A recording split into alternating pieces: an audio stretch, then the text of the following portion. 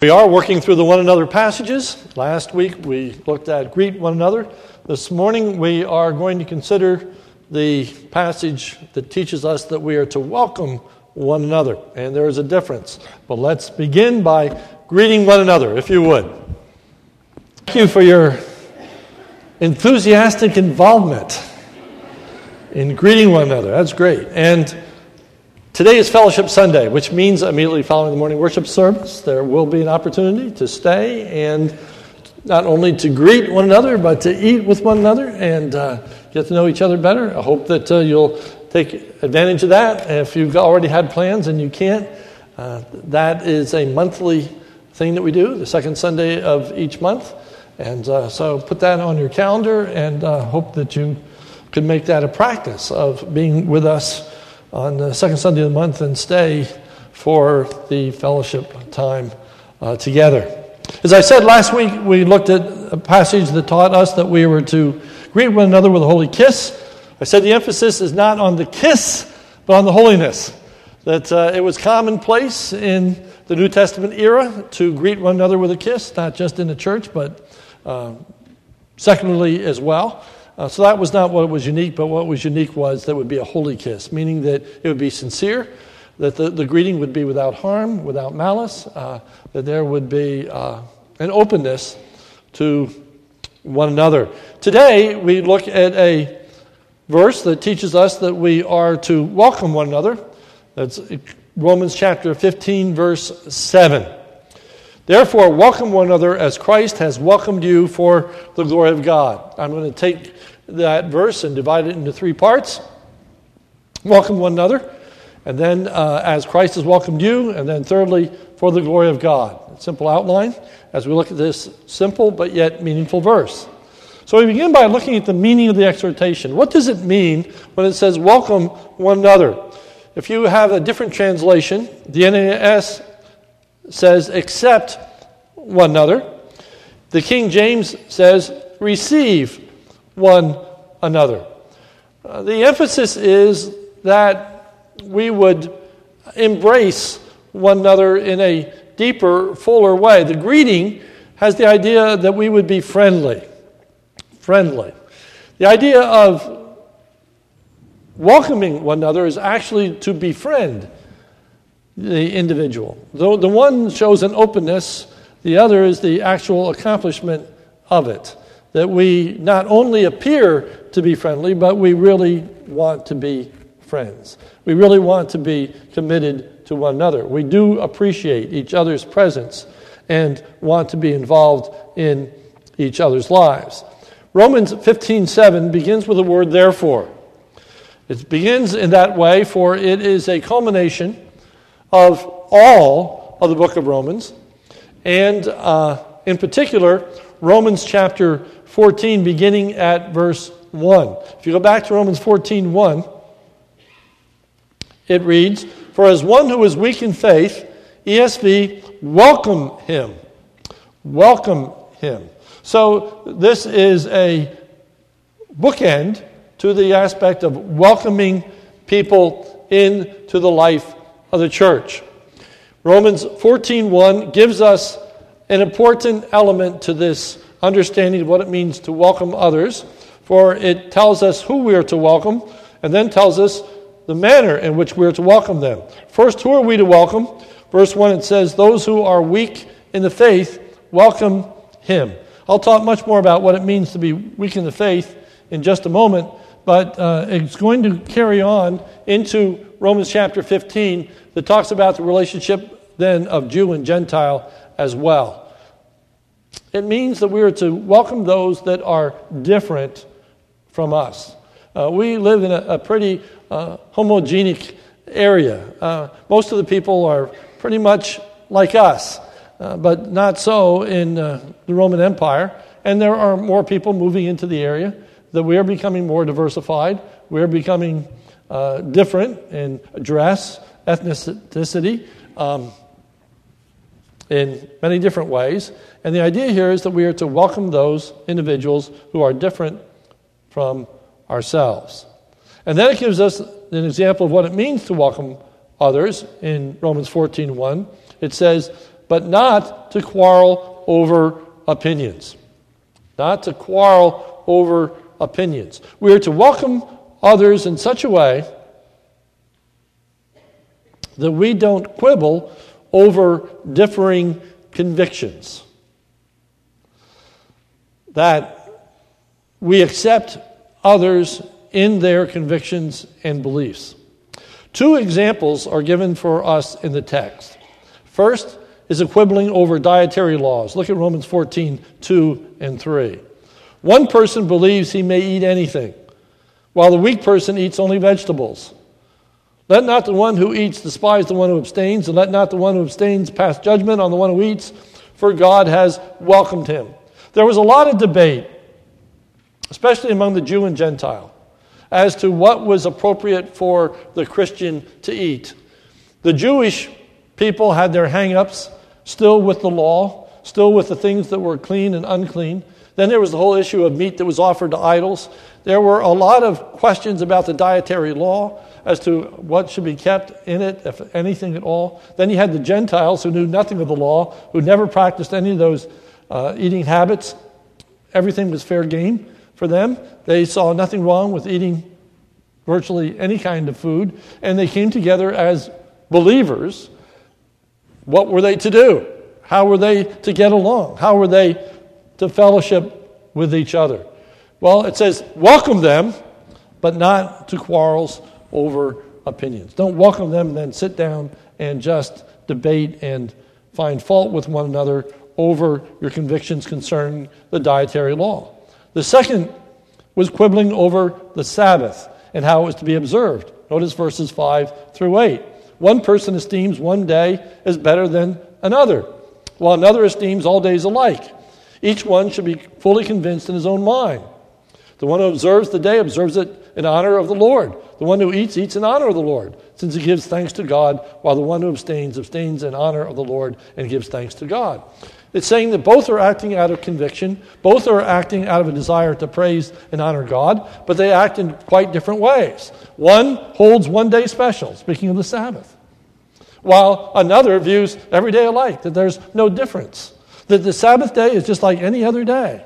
Well, as you begin to think about those issues, they were pretty significant. They were quite weighty. But not only were they weighty and significant, if you think about the practicality of it, these were issues that weren't just ethereal, they weren't just academic, they weren't just something that people that were theologians liked to sit around and debate. That had issues for everyday life. Every time they sat down and ate together, whether it was formally or informally, you had the issue of what was going to be served. If there was a love feast, just like at our fellowship meal, if we would have two factions of people, a group here that said, we really shouldn't be eating meat because usually it's offered idols, it doesn't have part of the dietary laws. Other people say, all we should be eating is vegetables. Other people say, well, there's nothing wrong with meat, and I like meat. I've always eaten meat. And what do? Every time you get together, you have people that are differing opinions as to what should be eaten. About the Sabbath, every single Sabbath day, you are going to be faced with an issue of how far do you travel? What do you do? What kind of activities take place? What activities don't take place? And you see, you can have those things an issue even in so many circumstances. I remember when I was a young person, I took over the responsibility of the youth fellowship in my church. And I became youth pastor, and among other things. And one of the first activities that I had was we decided that we were going to paint the church bus. The church bus was just hideous. It was pure rust. It was purchased for $35. So that gives you some idea. Imagine what you can get for $35. So I thought, painting the church bus would probably be a good service project for the young people, and so we're going to paint the church bus. Well, we painted the church bus. I came to the elders meeting and I had my head handed to me, not because we painted the church bus, and not because we painted the church bus poorly, or not because we painted the church bus the wrong color, but I did it on a Sunday afternoon. They said, there are 6 days you can paint the church bus. Why did you paint the church bus on a Sunday? I hadn't given it much thought. It's a church I grew up in. I thought I knew it pretty well, but all of a sudden that became an issue. We need to be aware, we need to be understanding that people get excited over these kinds of things.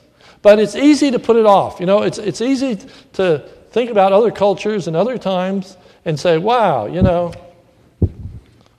certainly we are more mature than that. We wouldn't have those kind of problems. But there are other issues today of which good Christians don't agree. Okay? Music is one. Okay? What kind of music ought to be sung during a worship service? You'll get different opinions. What about educating your children? Homeschooling, Christian schools, public schools, right? There are going to be people on all sides. Do you immunize your children or do you not immunize your children? What about when your children visit another family? Maybe they are shown a movie that you wouldn't watch. Or maybe you would watch a movie that they wouldn't watch. And then all of a sudden you're involved in this situation. Well, what do I do and how do I relate and how do I talk to my children about this? And what do I do when I am encountering Christians who don't share all the same convictions that I share? It's going to happen. It's going to happen.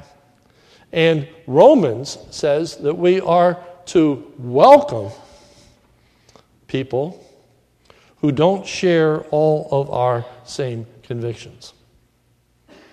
And we're not to welcome them into quibbling and quarreling. In other words, we should welcome them without trying to make them look just like us.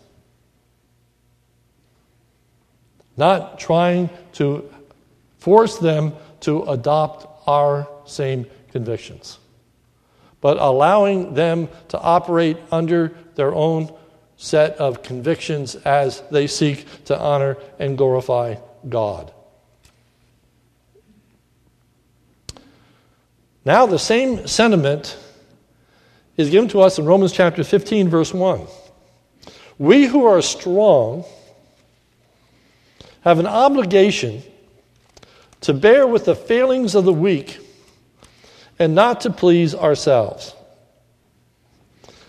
In this instance, the person who is weak in faith is an individual who is uncertain concerning what they believe. They are uncertain in their convictions.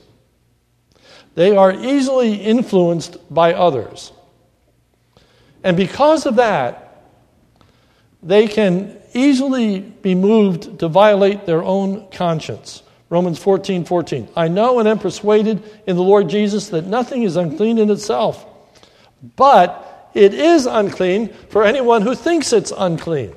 Paul says, now when it comes to this meat issue,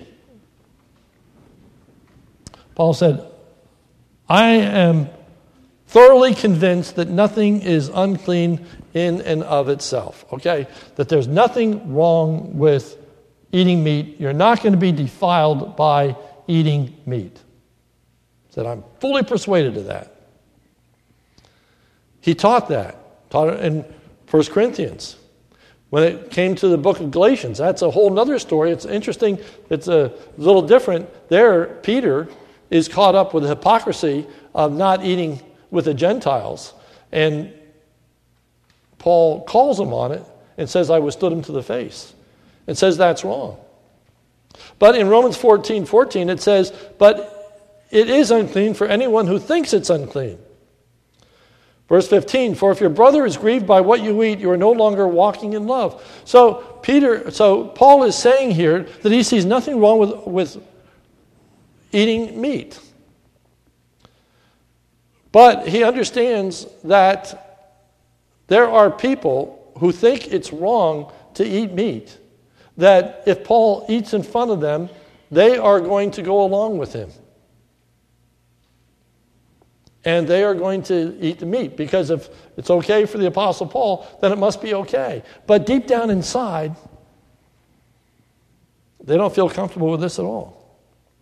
That is a person who is weak in their faith. They don't stand on their own convictions. But they are going to be swayed by the behaviors and the conduct of others. We need to be aware of that. How people will look at us and have a tendency to do what we do or find fault with what we find fault with, and so doing, they violate their conscience. It is important that all of us have convictions in all the areas I already described. If you look at Romans 14:5, it says this: one person esteems one day as better than another, while another esteems all days alike. Now notice this next phrase. It's absolutely essential. Each one should be fully convinced in his own mind. You have a responsibility. You have a God-given duty to search the Scriptures and come to conclusions as a person, as the head of a family, as your Freundschaft, how you are going to live your life. You ought to be fully convinced in any of those areas that I described. You ought to know for yourself, looking at the Scriptures, saying, this is what I believe. Okay? For our family, I think we ought to homeschool. Another person says, I think we ought to be in a Christian school. Another says, I believe that our children should be in public school. Each person should be fully persuaded in their own mind. Know what you believe and why you believe it. Come to settled conclusions. But having come to those settled conclusions, now don't argue about them. Don't belittle people that don't share the same conclusion. Don't look at yourself and say that you are smarter, you are better, you are more devoted, you are more committed, whatever the case may be. In Romans 14:16, it says we need to understand what true righteousness consists of. So let not what you regard as good be spoken of as evil. For the kingdom of God is not a matter of eating and drinking, but of righteousness and peace and joy in the Holy Spirit. Okay? Those things are not what constitute righteousness. I did a whole series on Sunday night. What does righteousness look like? That's not the basis of righteousness. You aren't righteous because you eat or don't eat. You're not righteous because you homeschool, because you go to a Christian school, or you're in public school. That's not a matter of righteousness. Be fully convinced, but know the difference. Know what righteousness consists of. Know what the Word of God teaches, commands, of which there are non-negotiables.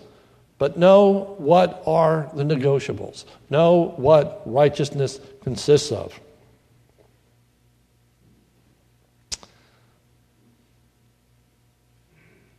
Moving on to verse 18. Whoever thus serves Christ is acceptable to God and approved to man.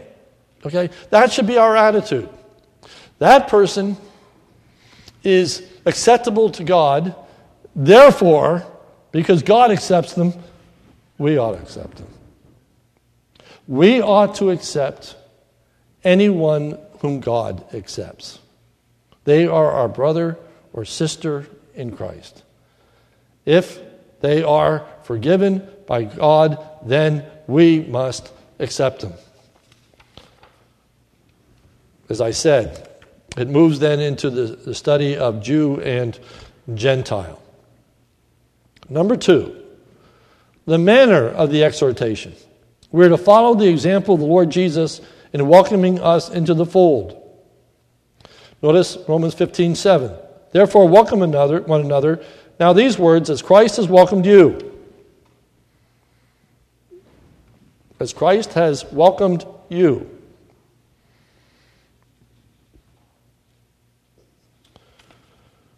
Christ has welcomed us in a pretty remarkable way. If you look at Romans 15:3,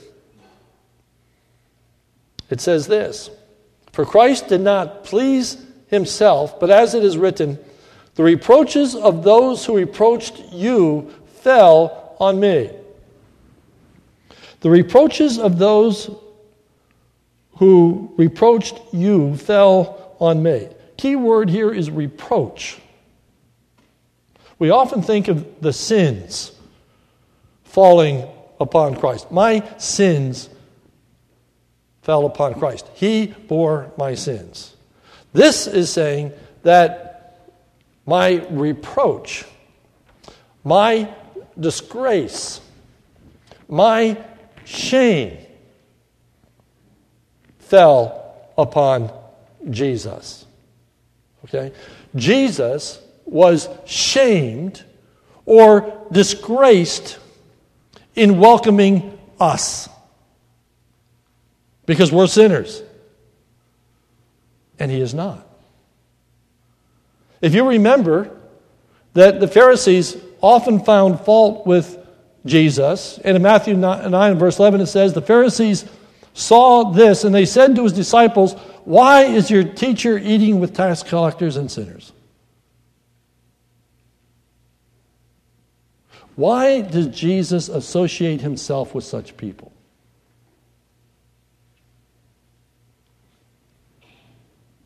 Why would he be seen in their midst?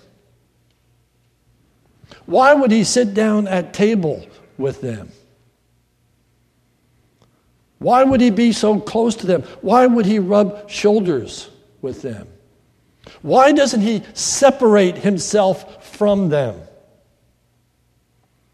Why doesn't he refuse to eat with such people?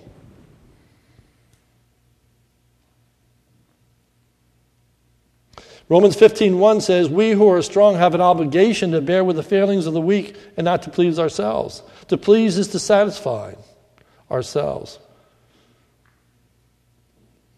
Instead, we're to satisfy others for the express purpose of their benefit. Verse 2, let each of us please his neighbor for his good, to build him up, for their spiritual good, enrichment, building them up in the faith, to make them stronger, more dedicated Christians, not to weaken them or discourage them or to despise them or to make them feel second class. If there was anyone who had a right to feel superior, it was Jesus. If there was anyone that had the right to separate himself from sinners, it was Jesus. And yet Jesus did not please himself, but associated himself with the disgraces that came with being around sinful people. Our reproaches fell on him. One of the reasons that sometimes we don't want to welcome certain people into our sphere of friends or our family or whatever is because we don't want to be associated with their sinful lifestyle. We don't want to be identified with the kind of lifestyle that they live or have lived in the past.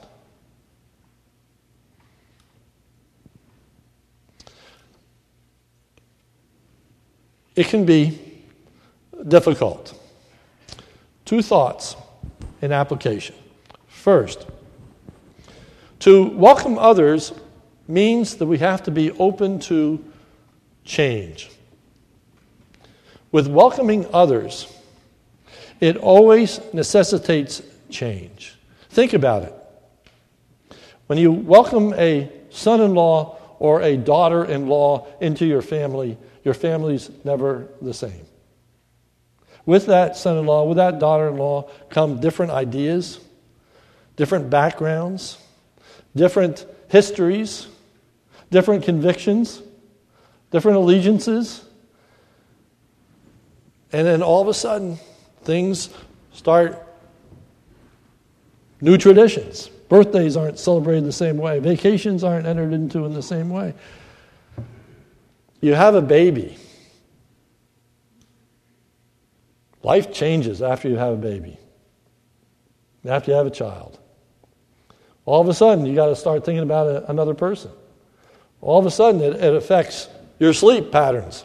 Okay, who's going to get up in the middle of the night and care for this baby? Starts affecting husband and wife relationships. Start affecting the budget. And, how much are we going to spend for clothes? How much are we going to spend for formula? How much are we going to spend for this? How much are we going to spend for that? You welcome a baby into your family, it brings about changes. You welcome people into the church is going to change. It's not going to look the same. Not everyone's going to have the same convictions. Not everyone's going to have the same behaviors. And the tendency is not to welcome them. Because you don't want to change. Because you're right. And they're wrong. You don't want to change. Because you have convictions.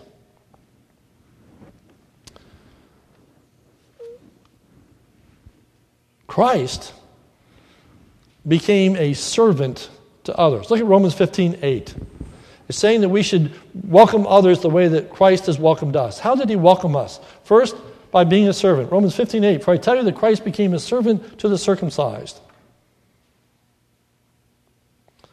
He became a servant to the circumcised. Rather than being worshipped, rather than being served, he served the Jewish people in all that he did. In relationship to the Gentiles, he was merciful. Verse 9, and in order that the Gentiles might glorify God for his mercy, as written, therefore I'll praise you among the Gentiles and sing to your name. So he demonstrated mercy to the Gentiles. To welcome others, it requires a servant attitude and it requires a merciful spirit. But I want to enter into, most importantly, the third element. Therefore, welcome another as Christ has welcomed you. Now these words, to the glory of God. For the glory of God. How does our welcoming others glorify God? I think in the whole passage, this is the most important element to understand. It must be understood, first of all, that the Jews thought that they were glorifying God by separating themselves from the Gentiles. Just as Christians today oftentimes think that they're glorifying God by separating themselves from other Christians. Glorifying God by not willing to fellowship with other Christians. They're taking a stand. They are living out their convictions. They are being strong in their faith.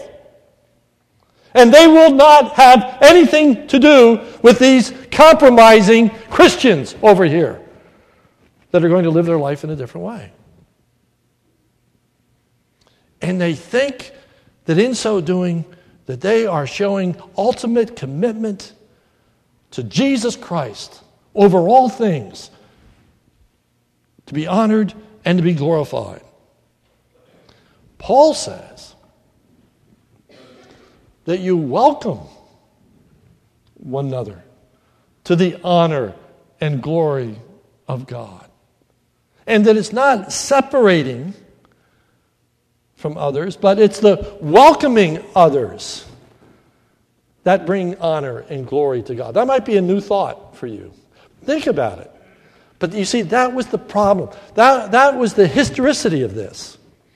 The Pharisaism that so dominated New Testament Judaism that Pharisaism tended to come into the church. That spirit of separation, that spirit of don't eat with these people, don't fellowship with these people, don't have anything to do with these people, that same attitude came into the church, and Paul says, no. That's not how we glorify God.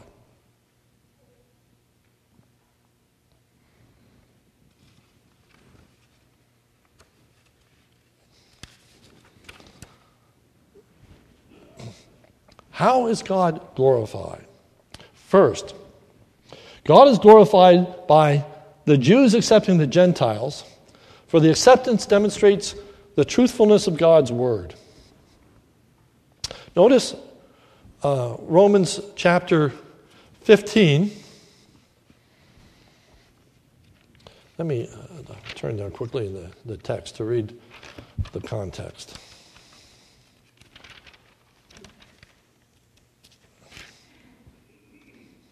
Starting with verse 8. For I tell you that Christ became a servant to the circumcised to show God's truthfulness, in order to confirm the promises given to the patriarchs, and in order that the Gentiles might glorify God for his mercy, as it is written.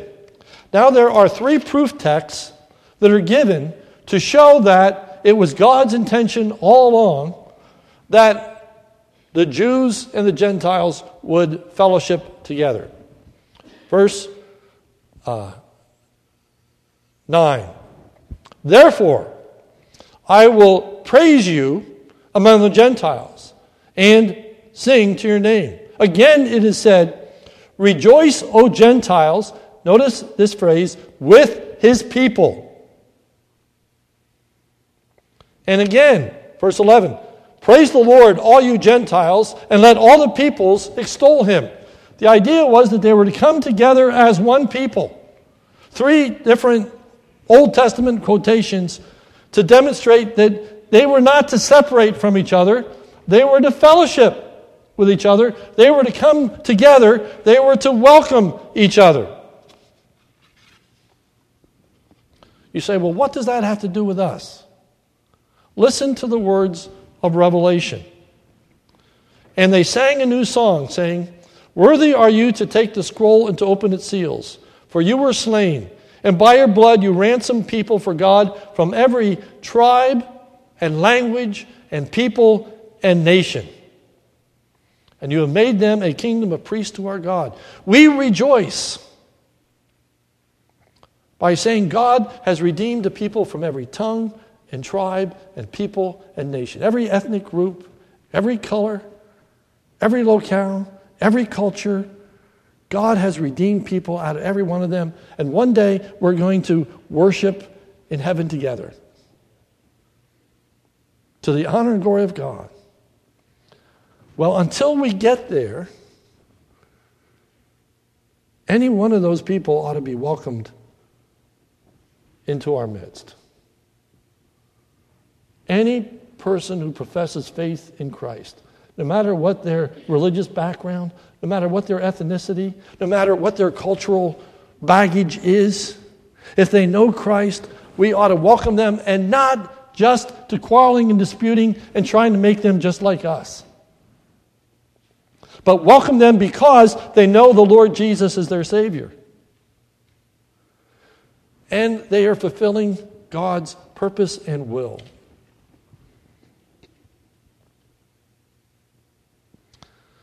I understand the pressures. I understand why it's normative in Christian circles to try to start churches of one ethnicity. You know, we'll start a Spanish church among the Spanish people. We'll start a Romanian church among the Romanians, and we'll target certain groups, and we'll minister to them.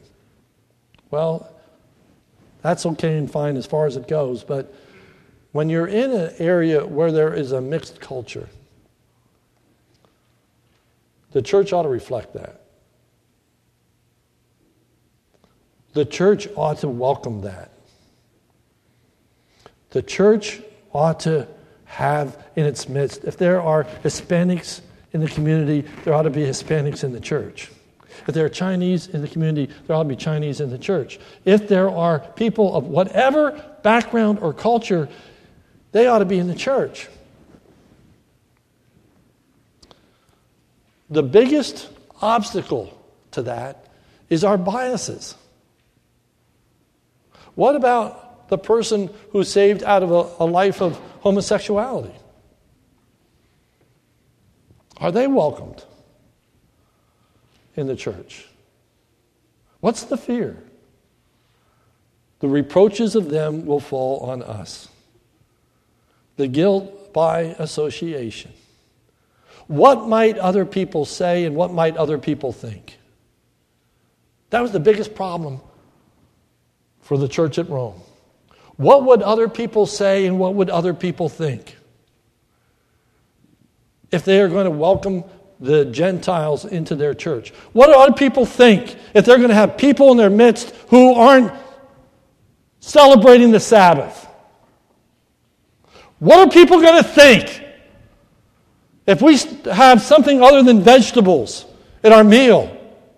What are people going to think about us?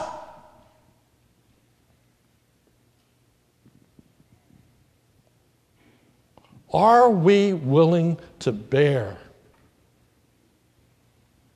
the reproaches of others? What are people going to think if someone comes into our midst and is welcomed who has a homosexual background? What are people going to think about us? What are Christians going to think about us? You know, there'd be a lot of Christians who would find fault with that. Are you willing to bear the reproach? Are you willing to bear the consequence? Book of Hebrews rejoices in the fact where it says of Jesus that he is not ashamed to call us brethren. That's amazing. Jesus is not ashamed of us.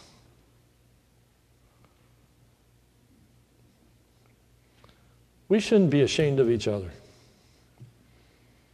We shouldn't be ashamed of each other's convictions. We shouldn't be ashamed of each other's practices. Each of us in our own mind ought to be fully persuaded on these things. We ought to know how we should live. And then not judge or quarrel or fight over these issues. I'm not talking about things that are clearly sinful. I'm talking about preferences. I'm talking about traditions.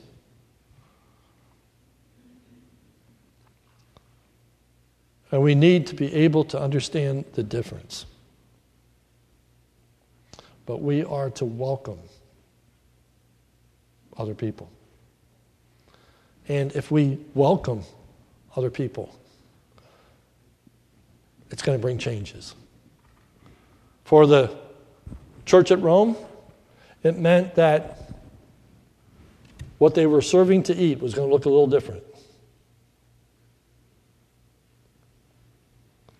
It meant that what was going to take place on the Sabbath day probably going to look a little different.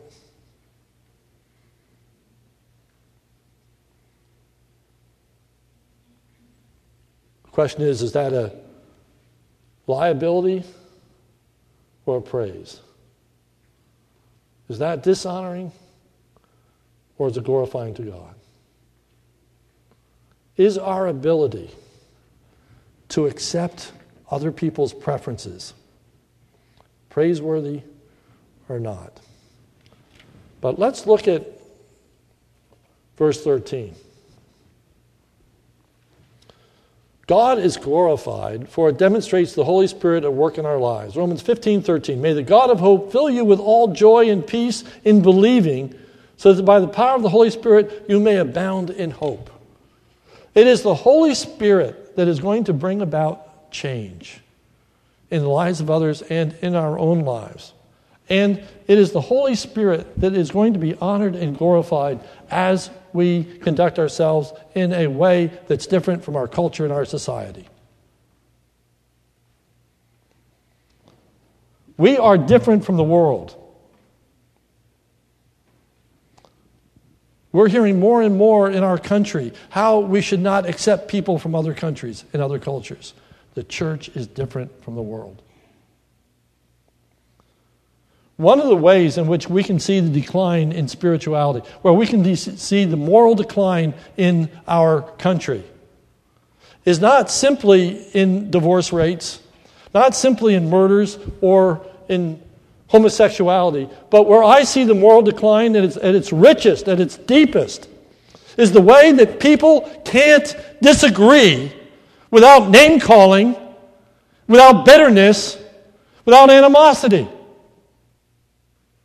You can't have two people hold to different views without somebody just bombasting the other person. Our political system is a mess. All it is people calling other people names. There is not an ability to sit down and rationally discuss opposing opinions on what is the best way to handle guns. What's the best way to handle the immorality in our country? What's the best way to handle the poverty situation, the injustices? There isn't an ability to sit down and dialogue. All there is a recalcitrance of people that say, this is right, this is what I'm going to do, I'm not going to listen to anybody, I'm not going to fellowship with anybody that doesn't agree with me, I'm going to just fight to the end. And then everybody applauds that as that's the right thing to do. Hold to your opinion and fight to the end.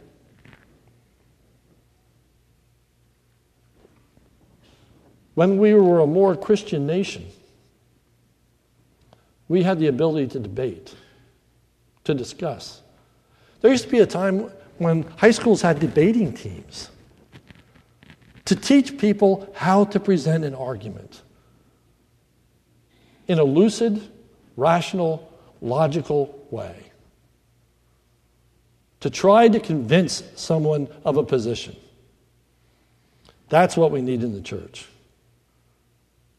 Not quarreling, not name-calling, not suspicion, but an opening of the Word of God. And logically and rationally, by His Spirit, simply ask ourselves, what does it teach? And try to live consistency with it. Giving people opportunity to grow, to develop, mature. Praising God for changes that take place in people's lives and lifestyles. Knowing that we don't all come from the same upbringing, the same culture, same lifestyle, but rejoicing in what God has done in our lives. Welcoming one another. Much, much harder than greeting one another. Richer, deeper, fuller. Let's pray.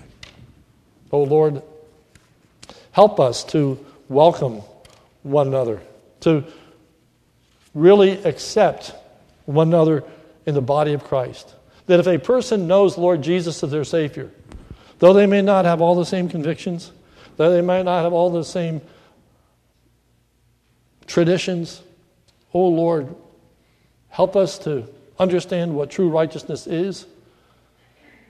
Lord, help us to be firm in our own thinking in these vital areas, at the same time, not to judge and not to condemn or find fault with others who see it differently. Help us to be able to dialogue, not by quibbling and not with fighting, but a wholesome interaction to the building up of one another. That together we want to be more conformed to the image of the Lord Jesus Christ. Lord, help us to be able to have these discussions. Help us to be able to have these interactions. Help us to be able to question one another in the good sense of that word. May we so trust each other, may we so love each other that we can approach one another in a godly way. And, oh Lord, may we not be ashamed of our brothers and sisters in Christ. When we see them in a public setting, may we not shun them. May we not walk away from them. Oh Lord, may we be willing to invite them into our homes, interact with our families, Be willing to be known as a church that welcomes people that others don't. Help us to be able to bear reproach for your glory and the work of the Holy Spirit. For it's in Jesus' name we pray. Amen.